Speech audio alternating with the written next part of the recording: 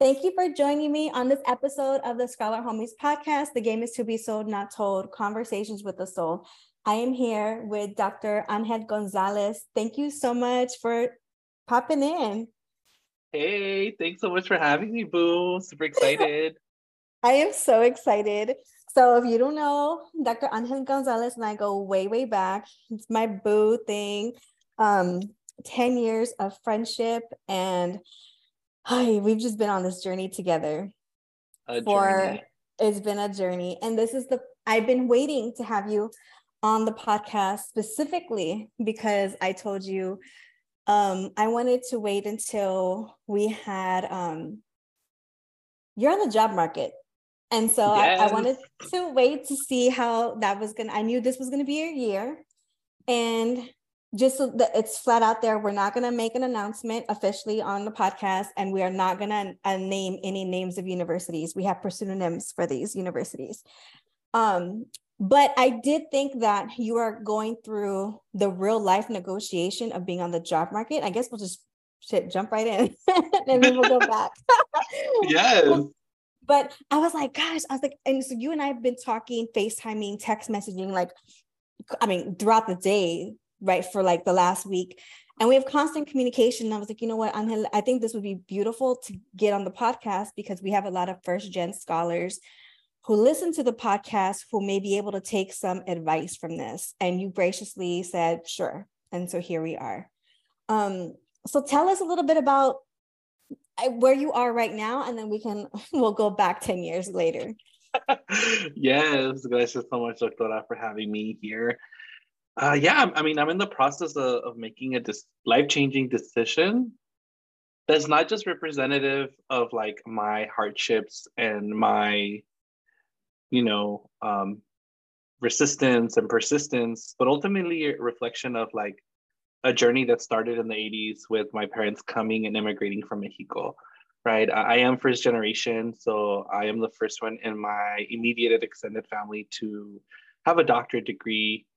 And, that means a lot given the fact that my dad only went to third grade and my mom only went to eighth grade in Mexico. So in a generation span to completely shift kind of the trajectory of my familia and kind of what that means for our comunidades is really huge. So when I'm thinking about making this decision, I'm thinking about all those pieces, right? Like, what does it mean for the comunidades that I represent? What does it mean for my familia? How will this decision like continue to, influence my livelihood for the next 10, 15 years? It's a lot. It's exciting, but it is a lot, right? And what is that one saying says? I don't know what to say. Something about the crown, heavy the heavy the head that burdens. Something about carrying a crown. But yeah. So anywho, I think there's a lot of excitement and also a lot of unknown that's common for us as first gen people, right? Like we're often in this liminal space of not knowing. And I think for me, it's really salient right now, right? My first gen identity of not wanting to jump the gun of like, let me take whatever is given to me right off the bat because I'm just grateful to have something. And because for so long I was told I wasn't worthy. And, so I think for me, it's battling that while also then advocating for myself and knowing my worth in a way that's not like, oh, I'm better than anybody, but knowing like I know what I can bring to a department, to an institution, to those students, to the community, that it's uniquely me. And I think that's valuable. So it's been a lot of emotions. And how you said calling people, right, which is so beautiful. I mean, the fact that I can call you, right, and I can call like a lot of mentors and mentors to process also is just beautiful to know that, oh my gosh, like 5 years ago, I wouldn't have imagined that. 10 years ago, us in our master's program would have never imagined that I'm calling you like, hey, guide me through this because I'm a mess, right? And how beautiful that we can. It is so beautiful. And I think last week I feel like I'm on this negotiation journey with you. I'm just like, in such awe because I'm like, wow, like we're really doing it. Like you and I are really out here going to be whole ass professors like in academia. Because 10 years ago we were master students, like just trying to figure out and just trying to get through the program. And it's just like it's such a beautiful moment, I think, to kind of be cheering you on right now as you're negotiating and navigating this next journey that you have. And I think about that a lot. Like you mentioned, like we have this first gen identity, and part of that was you received an offer from an institution we'll call Paris University. And I thought it was like, it was a great offer, right? We were like, yes, that. And I think the first call we were like, they came through with the Louis, this is it. Like, we have to do comparisons. And then you had another offer from another institution, Strawberry University. And we were like, oh, that was a coach offer. Like, we'll take it. It's a bag, but like, it could be better. And then we were talking about like the renegotiation. And I think even like what I learned through my negotiation, I was like, this is what I asked for in return. Like the salaries immediately going to be low, ask for 10K more, like immediately. Moving expenses to like industry association membership costs, like things do you need that are going to make you successful in your first 5 years as you're on tenure. And you were like, all right, got it. And I remember you said, can you send me what you sent back? And I'm like, yeah, sure. And it was like literally like a text message of an email. And then you're like, this is what I'm going to reply with. And it's a whole ass spreadsheet with the rationale. I'm like, oh, damn. Like, yes, come through, Angel. Like that's definitely better than how I responded, because again, we also like don't know what we're doing, right? We've never, like, our parents never had, this where they negotiated this, these types of positions, right? Where we could ask for more money, where we could ask for them to pay for us to move to a different region or a different state. Like these are asks that we don't know that we can really ask for, right? Like a home visiting, you know what I'm saying? Like I got you. Yeah, one of those. Like there are so many things that we can negotiate in our offers that we don't even realize sometimes. Like even a spousal offer, or it's just, and I will say a part of that, if I can share, with one of the institutions, when they came back low and they renegotiated much higher, one thing I said, I was like, wow, if we weren't first gen or we didn't know better, how might somebody take that? Somebody might have taken that first lowball offer and may not even knew that they could have asked for more. Do you know what I mean? Because the coach offer came back with the Birkin. Hey. So Angel renegotiated and they came back. We're like, we're not playing. Here's a Birkin for you. Like, pick us, right? But it goes back to like, what if you didn't know to even negotiate? Yep. Oof. I mean, it's so true, right? I think that we are often told and socialized to just be grateful for what we have, right? I think about the saying growing up, like just to think about, you're just so lucky to have enough, right? And that's just, it's from a place of trauma, right? And not having enough resources, a deficit mindset versus an abundance mindset of I'm worthy and deserving, and not just because I am, but also I've also put in the work that matches that, right? So for me right now, it's figuring out and deciphering what are the things that I absolutely need to be successful, and what are the things that are nice wants, but won't determine who I am as a scholar, who I am as a professor, because the things that would determine who I am as that, I'm already bringing them right with me. So I think for me, it's really considering like, yeah, like if I didn't know better, or I didn't have the social capital that I mentioned of calling people, I wouldn't know how to respond. I wouldn't know how to advocate for myself, knowing that the people on the other end are also doing a lot of great work in the process of, you know, putting the campus visits together and moving all these candidates along. Like, I know that there's a lot of work behind the scenes that like it's impacted by me making a decision or not, and how soon I make a decision. But nonetheless, like, I'm making a life-changing decision that's for my family, how I mentioned. And, you know, it's hard because these processes are like 4 months long. Like, I don't know how long, right? Like, and then like, oh, get to us by the end of the week. It's like, you brought me along this last 4 months, and you can't even imagine like what it can be like into that final moment, because of just like anything can happen and you might not end up there. So also getting your hopes up is a lot of energy and emotional bandwidth that can be wasted, right? Like, I think about last year, I was in the market and I applied to so many different roles, and it was just a whirlwind, right? Like, I wanted to be committed, like, yes, I'm going to be here for every role. And I was, but also the downfall is, you know, when you are not the one selected, it hurts. It hurts, Yeah. right? No matter how much you prepare, no matter how much you're like, I know it's not me. I know these systems and these structures. I don't care when everybody says it hurts. Like, that's the T.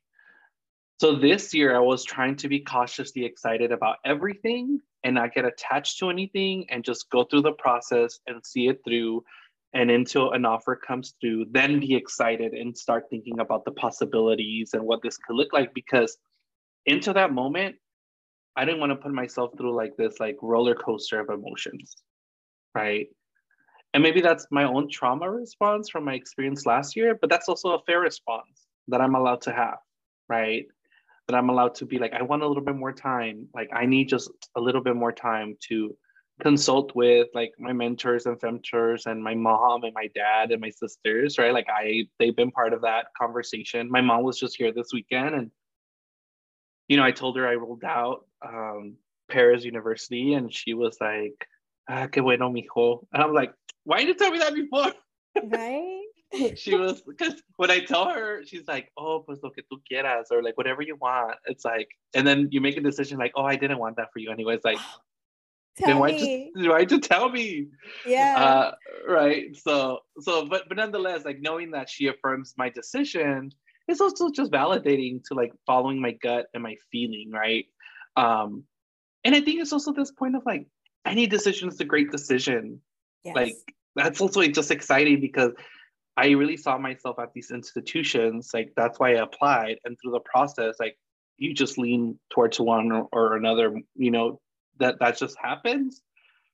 And I think that's where you have to listen to yourself and like the internal, like, something's telling you lean one way more than others. Um, but yeah, so it's been a lot of navigating and reflecting. Yeah, but it's been a whirlwind. It's been a whirlwind because, yeah, I'm like calling people call me back, but I'm in the middle of another call with somebody else because I'm like, I need somebody to answer. Like, what do I do? But nonetheless, it's been, I'm grateful. I'm grateful for the position I find myself in, because it's also so privileged, right? Like, oh, I have to make a decision on where I get to be a professor. Like, okay, Angel, like, check yourself. Like, that's hella privilege. So, I mean, I think it's also navigating all that. I am so proud of you. You have no idea, because I Thank remember when you you. called me to tell me your decision, I was like, I don't care. I love you and I support you, and you are going to kick ass wherever you go. Any institution is so lucky to have you. And last year, just know every single institution slept on you. Let's say Ooh. that publicly, okay? They completely slept on you. And I'm so proud because you and I come from the same master's program. We come from the same doctoral program. So let's talk about that a little bit, because we have EDDs, which in the academy, it's like a shade to those who have PhDs, the difference in doctoral degrees. And tell me if I'm wrong, that you and I have had to work harder to prove ourselves in scholarship and in research because we have EDDs. And I feel like we've had to supplement our research experience, which in fairness, like our program wasn't meant for that. Our program is not designed to be a PhD. It's not a PhD program. So then we had to supplement and like do extra work to kind of make a name for ourselves in the field and you know, to kind of carve out some space. And we have two different research agendas, but I feel like we did that in parallel, essentially. Yeah, no, I think it's 100% true, right? The supplementing or learning. And ideally, everybody should be doing that. We're like, we know that programs are not going to give you everything because there's just finite time, finite resources, and whatnot. But I think the undertone of it is that there's finite resources and finite time for you because you're not worthy of that investment because you're not going to produce what's intended to be produced at these maybe other, you know, R1s or other like institutions that are, you know, have PhD programs. And I think there's those undertones that like that really are then the barriers that we see faced, right? From not being able to apply to certain fellowships because it specifically says PhD only, you know, not being able to apply to other academic like experiences because it says that, you know, those are very real barriers that then you have to maneuver and figure out like, oh, well, me not being there already then creates another barrier because then in those spaces, they bring people who serve as like social capital for you to connect to that then continues to build your career that you just don't have access to right off the get-go. So, I mean, it's been very real, right? And I think that's, you know, going back to, you know, being proud of one another is that we then created our own path, right? And shout out to our chair, Dr. Marisa Vasquez, who really has been the rock behind us and really preparing us and pushing us to, you know, become part of the professoriate. Like without her, I don't know we'll be here, right? That we would be here and that she can see what we had to offer when a lot of people didn't. Because it's easy to like want to support in the end of a journey when people have already like shown that they're able to provide something maybe of interest to you, but it's hard when you're like the underdog and you still haven't done anything compared to maybe your peers and people just disregard it as like it's a reflection of self versus like, oh, there's various contextual reasons as why me as a doc student in this part of my journey, I haven't done X, Y, and Z. But people refuse to see that and just see like, oh, well, you're not trying hard enough or you're not pushing hard. It's like, no, like we working full time since the get-go, right? And so I think it's all those pieces, you know, that it is this, I think that we were like the underdog sometimes, right? Of the work that we do and like excelling at it, you know, doing it. And I think also has to do with the fact that we're trying to do it authentically and like in a way that's true to who we are in the communities that we're trying to serve speaks to it. Because people also could do it and not be genuine, right? That too, yeah. So, and yeah. I'll have Dr. V on in about 2 weeks. So I'm so excited because I feel like she's been mentioned in almost all of these episodes. And I'm like, Doc, I need you scheduled. But gosh, and I think I definitely there's so much credit to her because I remember even when I was interested in the doc program alone, I remember seeing her in the hallways and I was like, do you think, you know, I was straight up, I was like, do you think I'm too old to get into a doc program? Like I'm a mom, I work full time, like I have all these other identities. I'm not straight out of like an undergrad or master's program and straight and like, you know, can I do it? And she's like, yeah, why not? Why wouldn't you be able to? And then it was that same question was like, as a woman, I'm asking her, like, am I too old to enter the, you know, like to become a professor and to try for it? Right. And she's like, no, like, what are you talking about? Like, because I was in a different college at the time, the College of Business, and the perception there was like, if you weren't a professor at like 24, you were already, you know, over the age limit, you know, in that space. And so I'm like, oh, okay, I can do it. She's like, yes, this is what you're going to need to do. And she really, really femtored us, was like, these are the places you got to hit up. This is exactly what you got to do. Like, she gave us the fucking roadmap. And I put that shit in my back pocket and I open it up every once in a while. Like, am I on track? And I'm telling you, I'm having a moment right now, like 5 minutes before we got on this call. Did you see the group chat? We were in a meeting. I don't know if you saw it. So we have a Scholar Home. Oh, okay. We have a Scholar Homies group chat. Oh, I'll tell you right now then. So in the group chat, there's a link that I just posted because your girl was mentioned in a national magazine. Ooh. Yes.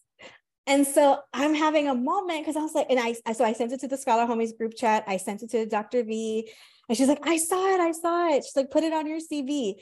And I'm just like, wow, I'm having a moment because like, that's what our mentors and femtors do, right? Like, they get cited by the press. Like, I'm cited by the press right now. Like, what the fuck? So I'm like, OMG, like, this is so cool because I also think it's so early in my career to be having these, like, you know, I don't know, moments. Yeah. But I'm so proud, like, oh my God. And I also think it goes back to like where the scholarship that we do is authentic to us and to our positionalities. And I'm gonna ask you a real question real quick. Tell me about your positionality and how it informs your work, because I think that's the difference between, honestly, us and everybody else. Like, our shit's authentic. I think ideally, right? Hopefully, qualitative researchers are being critical and interrogating self. But for me, right, I really approach my work through a transformative paradigm or a transformative epistemology that is rooted in wanting to change systems and dismantling systems that continue to oppress and marginalize those who have been silenced, from minoritized identities such as queer and trans individual, Black, Indigenous, people of color, first gen, right? Like people who fall within this minoritized category, and wanting to engage with the research in a collaborative manner that recognizes the systems at play and then moves towards wanting to do something to change them, right? And destabilize them and dismantle them. And I think for me, that's always maybe my practitioner side of my experience and into like my scholar practitioner identity, because I was like, so what? Like, we do research and then like, so what, right? So how does what I'm doing do something to improve the conditions, experiences, and outcomes for these communities that I myself belong to and I'm a part of? And all of that is rooted in my, positionality and standpoint of growing up, in Southeast Los Angeles, in, poverty, right? Low income communities where inequitable policies embedded through schooling prohibited access for me towards higher education or just education as a whole. And inequitable policies also prohibited like social mobility for my family, for my parents, right? My parents don't speak English. So, they worked in the fields and they've worked as factory workers, and my dad's now a truck driver. So my parents have always been blue collared workers, right? And working class. I mean, we're all working class, like unless you're part of the 1%, I think. We all are working class. But yeah, so I think for me, like all of those experiences, formulate then the way I do my work, like that positionality and that standpoint. Because I think it's also those experiences then that influenced my graduate career, my professional experiences. And then where has that led me to now? So where am I positioned today? Like my standpoint in regards to recognizing both my marginalized identities and my privileged identity. So how do I interrogate self in both, and then move from that standpoint to do the work that I need to do and with the communities that I want to do it with and for? I think for me, that's really, how I approach my work and have to sit with it, right? Because there is tension sometimes within my positionality and standpoint that I have to sit with and question of why am I doing this? Who am I doing this for? And how is it really benefiting these communities that I speak about? Versus just like, oh, I put a paper, yay, like another one. It's like, but what's happening? What's really happening with that? So yeah, I guess that's like my positionality and standpoint. And so I guess a couple of things. One is, I think your positionality when you gave your dissertation defense, I feel like that's around the time where researchers were starting to really assert their positionalities, whereas before it was kind of like still a little cautious. Like you would only maybe mention it if it was asked, and you're like, nope, from like introduction, and then the next thing was like, this is my positionality up front. You're getting where I'm coming from with my research. And so currently in my institution, I teach qualitative and advanced qualitative research, which includes where these young scholars should include their positionalities, right? And I use you as the example. I don't know if I've ever told you this, but I use you as the example because I was like, my great, amazing friend, Dr. Gonzalez, has a very good, strong positionality. And where it's just like, this is who I am, and you're owning it. And then now that I've told you about myself, now we can dive into this research, right? And you can come from the position. And so, and I use it, and I tell them too, like, even when I did mine dissertation, which was what, 2 years before, like, I think we're like 2 years apart. Mm-hmm. And you were at my defense. I was a hot mess.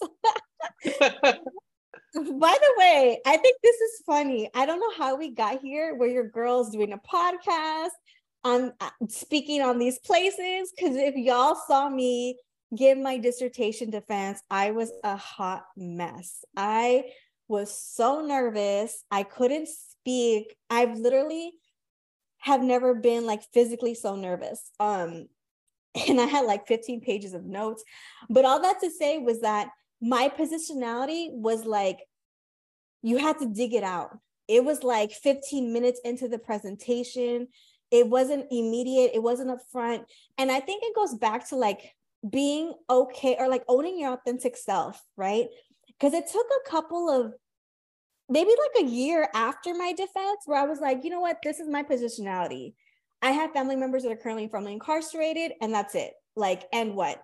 You can't use that against me anymore. And I think that's what, like, when you take ownership of it, it like, you kind of take back the power, right? Whereas like I would get through full presentations, and then afterwards I would be asked like, why are you doing this work? And there was a negotiation, like, do I say who I am and why this is important to me? Or do I just tell you about the research? And then you realize that as a scholar, like, we're qualitative researchers. It's a blend of it. It's kind of both, and that's okay. And I think when you lean into that, like authenticity, like mm-hmm. It's just magic happens, Yeah, no, I think it's because going back to the importance of criticality, right? People sometimes would write positionality statements or engage in them in a way that was very passive of, oh, and I'm doing this research because I'm also first gen and whatnot, like listing a laundry list of identities, versus making meaning of and what does that mean? Like, what does it mean for you to have these identities in relation to the work and what you're hoping to accomplish, right? Because it does have to do about you, but it also doesn't, because it's about the work and the people that you're doing it for, which it is connected to you and your community. So it's this fine dance of decentering and rebringing, maybe decentering self, but centering experiences and knowledges in a way that you're able to really then, create magia with your collaborators, right? Because you're seeing it through a lens that you are able to see because you have a shared experience. When you don't, you miss it, right? You miss that what's happening because you just don't get it, right? Like I think about it even when students share with me stuff when I teach, and I think about the identities that my students represent, and You know, sometimes they're like, Dr. Gonzalez, this is happening. I'm not going to make it to class. And the next week they're like, oh, now this happened. I'm going to make class. And my response is, thank you for letting me know. Let me know how I can support you. And don't worry, we'll figure it out. Why? Because my lens takes me back to when I was in my master's program, when I commuted from LA because my dad got really sick and I had to withdraw the program. When I had one thing happen after another, and in the eyes of people who don't understand these identities and experiences, might think like, this was fucking lying. What do you mean you like your tire popped and now you have a ticket and your car got like repoed and you don't have enough money for rent? And it's like, yeah, all of those things happen because we are one crisis away from our life falling apart because we are first gen and we come from these communities. So when something happens that destabilizes our basic needs, it trickles a variety of crises for us. So to bounce back, it's so much harder. We don't just get to like, oh, okay, well, it's fine. I just took it to the shop and I paid the, whatever tire and we're ready to go. It's like, no, if I paid my tire that, popped on my way to class, it probably means now I don't have money for rent because I only get paid once a month in this GA shift that doesn't give me enough money to make ends meet. Right. So when my students tell me, Dr. Gonzalez, this happened to me, no questions asked. None. Now, if they're like pulling my leg, taking advantage of me, I can control that. But I know in my gut of hearts, I know that I'm doing what I feel is best for that student and supporting them. Absolutely. I'm approaching it from an equity-minded lens where like, yeah, this could happen. And so can this in this series of events that for others who don't have that lens might be like, this person's lying. And because they cannot, because they can grab or comprehend the fact that these experiences are real. Right. But for me and for us, they are very real. It's our experiences, it's our colegas. Right. So I think that's the way that it changes in the work that we do, because we're able to then look inward, interrogate, examine, make meaning, and then bring it back up and posit whatever claims or findings we're making through this critical lens that's informed through our positionality.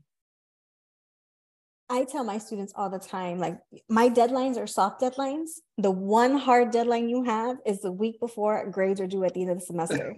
And that's only because I think grades are a social construct and they're due to the university.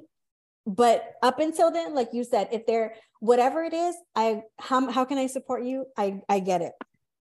And I think that too, like, I start the first day of classes with, this is who I am. Mm-hmm. You see me as your professor, but listen, I'm a mother. I'm a generational caretaker. I have these other identities outside of this role. And so I give you grace in response that I hope that when I need it, if I need it this semester, you give me grace too, right? We're going to give each other grace. We're going to give each other empathy. And don't ever mistake it for me not caring. It's me caring in a way that you probably have never interacted with before. And my students tell me all that all the time. Like, I've never had a professor like you before. And I'm like, you unfortunately may not, because again, it's from our experiences of what we've, like, you and I literally have gone through. I feel like, and I told you this last week, I'm like, we've scrapped to get to this spot where we are right now. Like, I feel like I throw bows, like I got my hair pulled in a way I don't like. No, like we scrapped to get here. And it's like, oh my gosh, when you talk about like the experience in your master's program, like, I have this vivid memory of us. There was a moment where you could not come down to class. So we were taking classes in San Diego and Angel was living in Los Angeles, and you couldn't drive down. And remember, 10 years ago, we Zoomed you in, which wasn't a thing back then. Like, that was more than taboo. Like, well, what do you mean? Like, they're not physically in the spot. So do they get an absence or? And I had a little chunti iPad, like the oldest iPad you could get, but I Zoomed you in. We figured it out, and I sat in front of the classroom, and you were able to get the material or the lecture that day. And we were determined to just help each other out, right? I was a new mom. Like, if y'all didn't know, I started my master's program when Melania was 7 weeks old. Like Angel was on the side, like, yes, you could do it. And I'm like, I can't do it. And you're like, you Rolled can up do with it. a stroller, like to I sure class. did. Oh my God. So can I tell the story real quick? I Yeah. will. So I was back then, I was like in this identity, I was like having a crisis because our culture was telling me I should be a stay-at-home mom, that I had no business, one, already working, or two, trying to be, in this master's program. And I was really in a fight with myself because like, what am I doing? What am I trying to do? One day we had class and my babysitter, it fell through. And I'm like, well, I don't know what to do. I have my baby and I'm supposed to be in class. So I just did what anyone else would do. I just drove to class with my baby. I rolled up in there with Melania in a stroller. And I mean, she was like 4 months old. Like she was a baby. And I remember crying in Dr. Harris's office. And he's like, what's wrong? I'm like, I have a baby. And class starts in 5 minutes. I don't know what to do. He's like, go to class. And I'm like, but I have my baby. He's like, so what? Bring her, it's going to be fine. And then I remember him saying I go, well, what happens if she cries? He goes, then just step out, like handle it, and then just come back in. He's like, it's fine. He goes, I'm a parent. I understand. And at that moment, I've told him this, but I was so ready to drop out that had he given me any other response, like a negative response, like, oh, you should handle that, you should go home, or maybe come back next week, I would have literally dropped out of the program. But because he validated me as a mother scholar in that moment, I was like, that's it. I'm locked in. I'm going to do it. I'm determined, because that was like a really huge, it just hit me that time. And then thinking, like, I'll be honest, we were in a master's program with half of us were maybe first gen. And then we had another whole half that a little privileged, I would say. And they didn't have the struggles that we had. Do you know what I mean? And so that's why even more so when I say we scrapped to get here, I'm so proud of us. Like we fucking sure did it. did. We sure did. I mean, and that's why we would end up in groups together, because nobody wanted us, right? Because Right? oh, she's the Yes. mom, her schedule sucks. He commutes from I don't know where. So it was always like, oh, I guess we're gonna be in a group together. They didn't believe in us. They didn't believe in us. That's true. We were, I wouldn't want to say forced, but we sort of were. Yeah, we were it was like whoever's leftovers. We were the scraps. Nobody wanted to do group work with us. And look, bitch, now we full ass professors. And what? For real. And understanding, I know everybody has challenges with time and they want to make it as easy. So I get it. It was just in that moment, it just felt very othering, right? On Very top of much everything. So. And yes. And I just, that fact that you can be humanized is just so important. And I think that's what we're trying to do with our research and our teaching now, is that we're trying to just humanize this very dehumanizing sometimes field, right? And I think about in Bell Hooks' teaching to transgress, she talks about an interview she had, oh my gosh, well, one of her colleagues who's a white colleague, and talks about just the notion of embodiment and the way that her body itself is positioned in a very vulnerable state as a Black woman in the academy, in the front of the classroom. And the way she's allowed to think and be and feel is very different than a colleague who's a white cisgender male, and how they can think and show up and feel. And I think about that all the time, that us in our vulnerability, it is scary. Yeah. Because the repercussions to our vulnerability can be higher than perhaps the benefits from this institutional lens. But I think our humanity in that vulnerability is often what's most impactful to our students. Yes.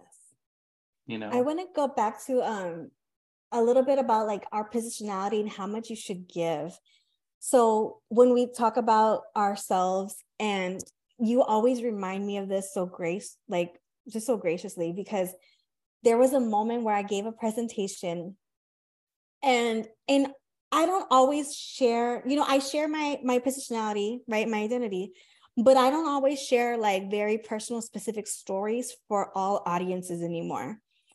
And there was one moment where I gave a presentation online and then I had to immediately drive to class to lecture, and I was having a fucking breakdown because I was hit with such grief all of a sudden that I wasn't expecting.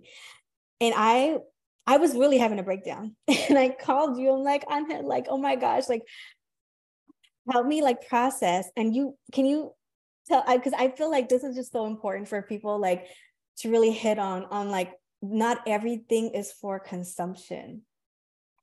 Oof, yes.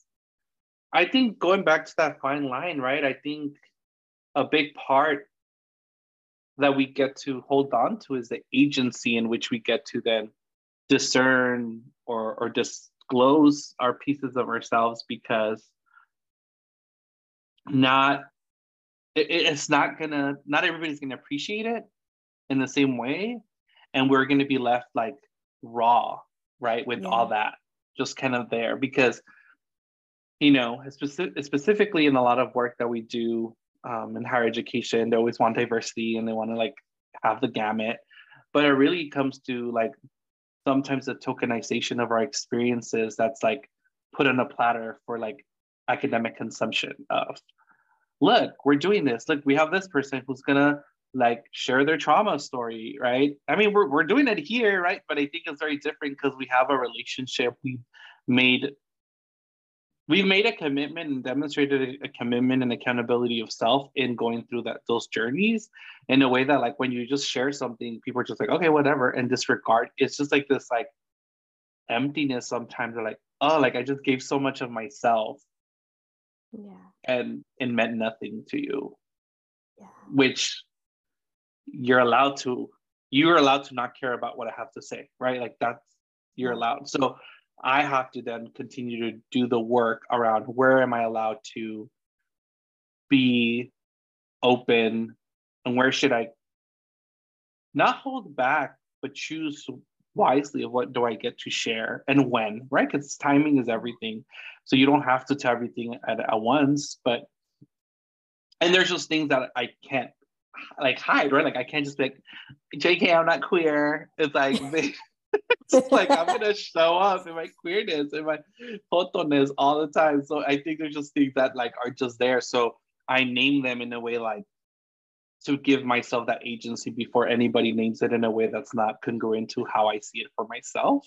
And then asserting that as I like engage with the conversation or presentation or whatever context we're engaging ourselves. But I think it's so important to be able to like work through that, because it's a lot. I mean, the work that we do is heavy. When we research as qualitative researchers, we're carrying a lot of stuff. And if we're not processing it, and it's just going to get to a point like, oh, that's a lot. Like that is a lot to burden. And we have to find outlets. Definitely. And I just will never forget that moment, because I feel like I often call you when I'm having we have like our little Kim K, where Kim K calls her friend. And she's like, is it safe here? It's like, it's totally me. And I feel like I've done that to you like 500 times in our friendship. But that moment really stands out because it was really like, you're like, no, stop doing that then. Like, or like take back some of that for yourself. Because I was really not okay. Like I was having a break, like I was breaking down, like crying hard. I was driving. I was on my way to class. Like, oh my gosh, I need to get my life together in the next 40 minutes. Cause now I have to, again, perform for my group of students, right? Who have no idea that I just had this fucking mental breakdown driving here because I'm triggered by like all of my experiences I'm having to share for academia, right? Who like may or may not care, but I'm over here advocating for this student group so fucking hard that it's like, just please listen to me, and it's so consuming that I don't think people really realize, right? Like how just exhausting it is for us. And we just got here. Like we're trying to like move the needle, and we just showed up. Like we have so many more years to go. And so that kind of worries me, right? Like, but like you said, like make sure that you have an outlet, like make sure you have, and we talk about this a lot, like about self-care, but like for real self-care, like what are we doing for ourselves? Because, you know, academia doesn't love us back, right? Like these places don't love us back. Gosh, this is so, where can I go from here? I think, go ahead. no, I think it's so true, right? Like, how do we find ways to take care of ourselves and beyond just like, I'm gonna have a bubble bath, or like really beyond like, man, I need to go to therapy to unpack some of this, right? I need to, um, yeah, like being okay, because we talk about self-care and mental Right, health in higher ed, but we still taboo it, right? Like, right. I mean, we're not going back to the humanizing of self. Like, humanizing of self means I also need professional people to help process through things such as like social and current events because there's always so much happening and there's so much that my students experience that then I am their outlet and I help maneuver them to resources, but I'm also the person for my family because they like, what does this mean, mijo, right? Like, you know that. Yes, So yes, yes, it's okay to say, yeah, I need to process this with somebody because that is important in order for me to be well and be able to continue to show up time and time again, right? And thinking about like we're here in the long run, it is, we just got here, but also exciting to know that this is, I think, the new wave of folks, right? Of yeah, thank you to all the people who were here before us who did what they could in surviving and still yes, are, that we now get to then maybe move more towards a little bit more of a sexual self-actualization of like, I get to choose certain things and not just replicate because I'm so fearful of retaliation, of missing out, of my career, like really showing up and then being able to then be more of ourselves fully in every space. And now we yeah, can continue that for then folks who are coming after us, right? Like, I think yeah. that's also super important and powerful that we get to do that.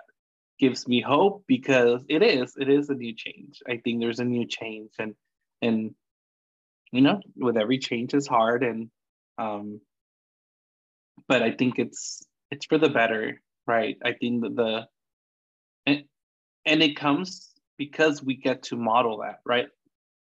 We are able to model vulnerability and care and these love, like these emotions that are not often attached to academics. We're able to do it because of the way we've been mentored and femtored, right? Like Dr. Vasquez always just been real with us Yeah. from the jump, right? Like she's always just been like real. I think about my other femtor mentors, like just are always go back to your values. What do you care about? Let that be your like guiding compass, not what can you do where, like not the flashiness, but really like why did you say you wanted to do this to begin with? Because when the smokes and mirrors are gone, what's going to keep you going? I think that's so important too. Like what her and I had this conversation, I think last week, actually. Last week, there was a lot of going back between, I feel like all of us, right, with helping you and your negotiation. And then her and I started talking about Armando, who was a previous guest on the podcast. And she's like, I'm so glad y'all two connected because we kind of started talking about like the differences of femtorship that exists, right? And like what we have is more of maybe like of a social emotional type of mentorship, not necessarily like the technical piece, right? Mm. And so one thing she mentioned was, she goes, when you said that he got it and that he was able to sort of read your mind, she goes, I know exactly what you were talking about, because you don't have the agency right now to technically mentor femtor someone, right? Like I don't have the agency to be like, this is how you get on en vivo, like I that's what YouTube is for, or that's is there a PD that you can take that for? but I can cultivate you in like this social space, right? I can cultivate and uplift you in a different emotional type of way that she's given. And I'm like, yeah, yes. And I started thinking about that because I didn't preface this for you, but like your postdoc, I remember you having multiple kind of opportunities for postdocs. And you're like, I already get this from this space, but maybe I can learn this from this space, right? And also like realizing that like some scholar circles can offer you certain things, right? Some may give you that emotional social support that you need. And then there's others that are give you that technical piece that as a scholar, you also need to learn and know, right? And that they may not be the same spaces. And I think sometimes we go into that thinking like, okay, I'm going into this space and I'm gonna get the emotional support, the social support, and I'm gonna learn the technical pieces. And that may not always be and it just hit me last week when she said it. I was like, oh, that may not always be the case, right? We may get this technical piece from this side, but we need this emotional support from this other side. And both are important, right? Like, you can't learn the technical side of being a scholar for us, at least as first gens, without having that, social and emotional support. Yeah. I don't know if there was a question in there, but. No, I get, I mean, I think it gets back to like the like, as we're navigating everything, the different needs that we have and like who is able to come in where to support those needs because they're real, right? And I think also like I would say also the reciprocity, there we go, reciprocity of these relationships, because like I don't know Armando well. I know him through circles, and he's just really good people, just buena persona, you could tell. And I also recognize that like it's not by chance that we're also, I feel that we're able to engage in this work because like we're able to reflect on our position, like our identities, and like how our core identities help also destabilize patriarchy in the relationship with like mujeres in a way that like as cis men, as straight men, like I don't think that's just different. Like I think there's a very different relationship that I know I have a commitment and a duty to like do what I can to support all the mujeres in my life. From a standpoint of, now let me jump in and be a savior. No, for example, like I'm here and you let me know how to go and where to go and how fast to go, and I'll go. But I want you, like, you'll have that agency for yourself and you decide it. And I'm just here to, like, whenever you need me. And I think that is important because we know that the academy takes often from mujeres, right? And it causes harm, and also queer people and trans people and indigenous people and Black people and, people with minoritized identities. So we see it play out. And I think that's why also in the mentorship relationship, there's like a reciprocity and understanding of these like systems and structures at play, and then the way that we interact, right? Because I remember working with Dr. V, and like, man, she was like trying to just stay afloat. Yeah. And yes, I needed something, but like I also saw, so I'm like, what can I do to be one less thing you need to worry about? And then actually on the flip side, what can I contribute so you can like continue to stay afloat? Yeah. I think that's so powerful because I don't know how I look on the surface, but I feel a hot mess sometimes. And I don't know that it comes off that way. I had one person tell me like, don't take this the wrong way, but you seem really disorganized. And I was like, in my past life, I was on top of my shit. But I think that I'm called to do so many freaking things that I'm in a constant state of like chaos, right? Because I'm trying to be everything to everybody sometimes. And it's not even the work. It's just like, hey, can you hop on a quick call? Can you do this? And can you do that? And I know, I realize and I recognize I give a lot to the students because sometimes I'm the only person that they see that looks like them. Mm-hmm. And I know what that felt like in Dr. V. So like that was our Dr. V, right? Like when we got to our program, like, oh my God, we have, somebody that looks like us, like, she gets it. And immediately like all the students gravitated towards her. It's like, I kind of like, part of me is so grateful because I kind of stood back and she hella femtored me, right? But I also like remembered like giving her space and like only hopping in when I really needed help, right? When I exacerbated like all my other options and YouTube, I was like, I need help. Or when I was having a breakdown, but because I realized like she was called on by so many people, right? And then now like I kind of like, oh my gosh, like it's sort of like history repeating itself a little bit, right? And a part of me is like, don't ever forget where I came from. Like, don't ever forget who was there to lift me up when I needed uplifting. And so I feel that. And a part of me is like, I don't know.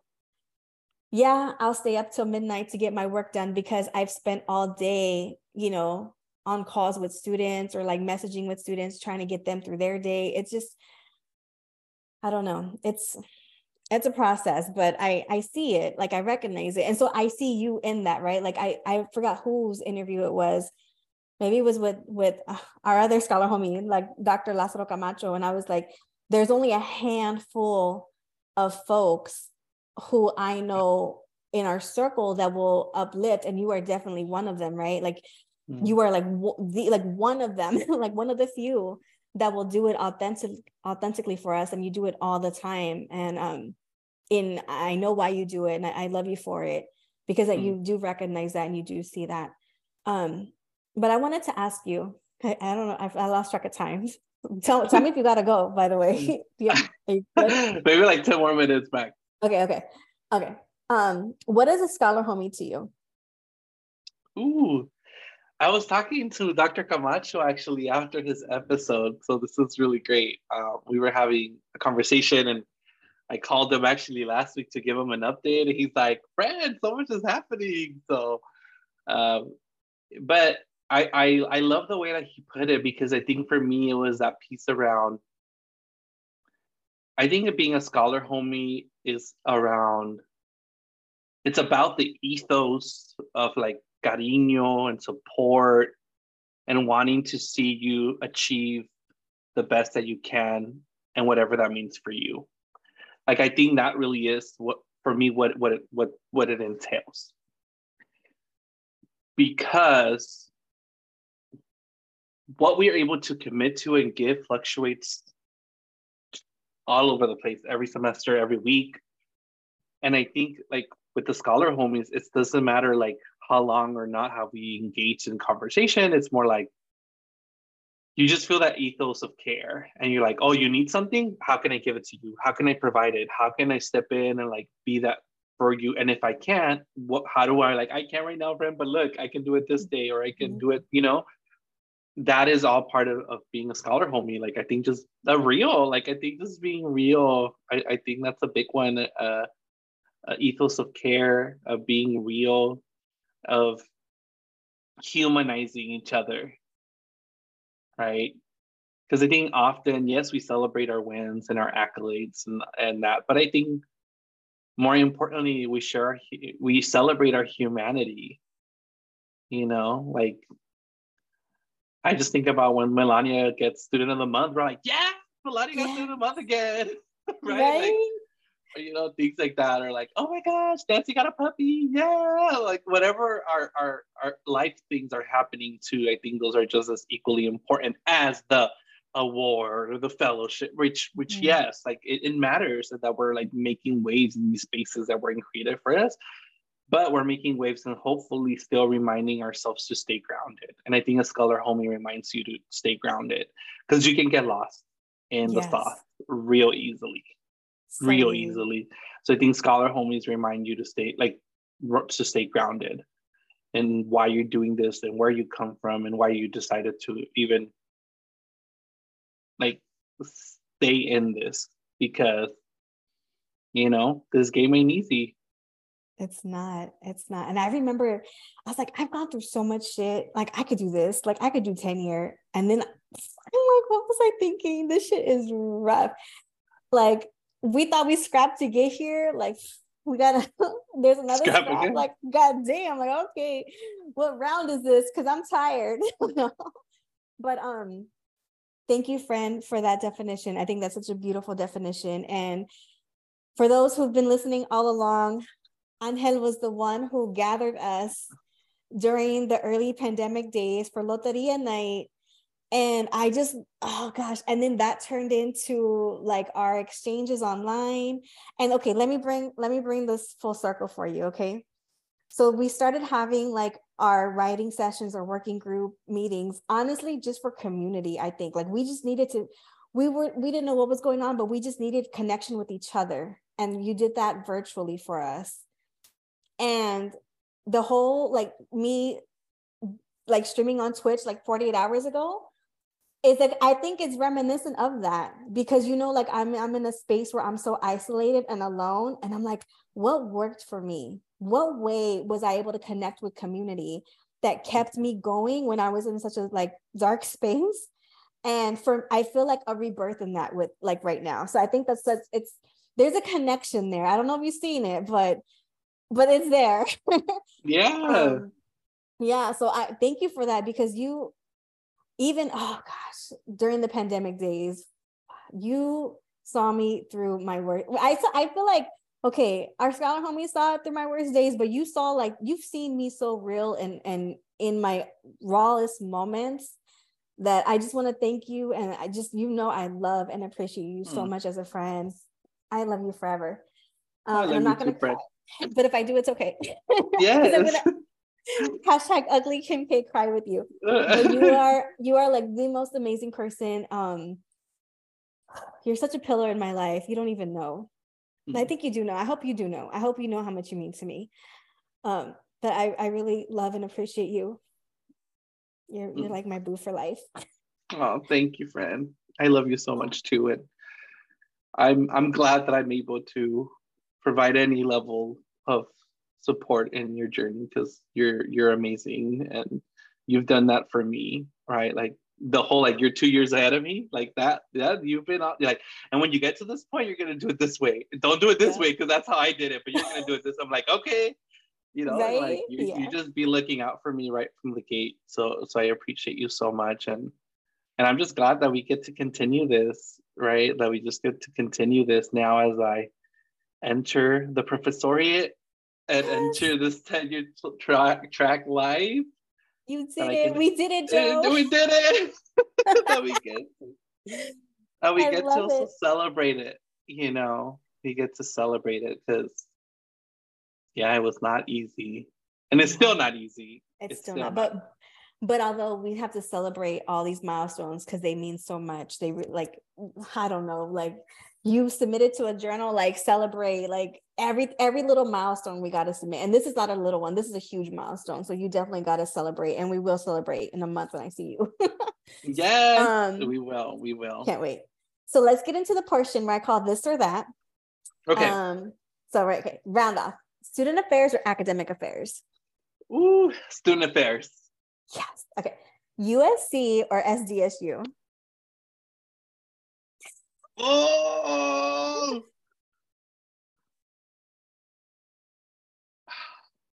dang, this is a hard one. I plead the fifth. What? All right, so this is like kind of like drink champs. So that means you got to take a shot of water. No.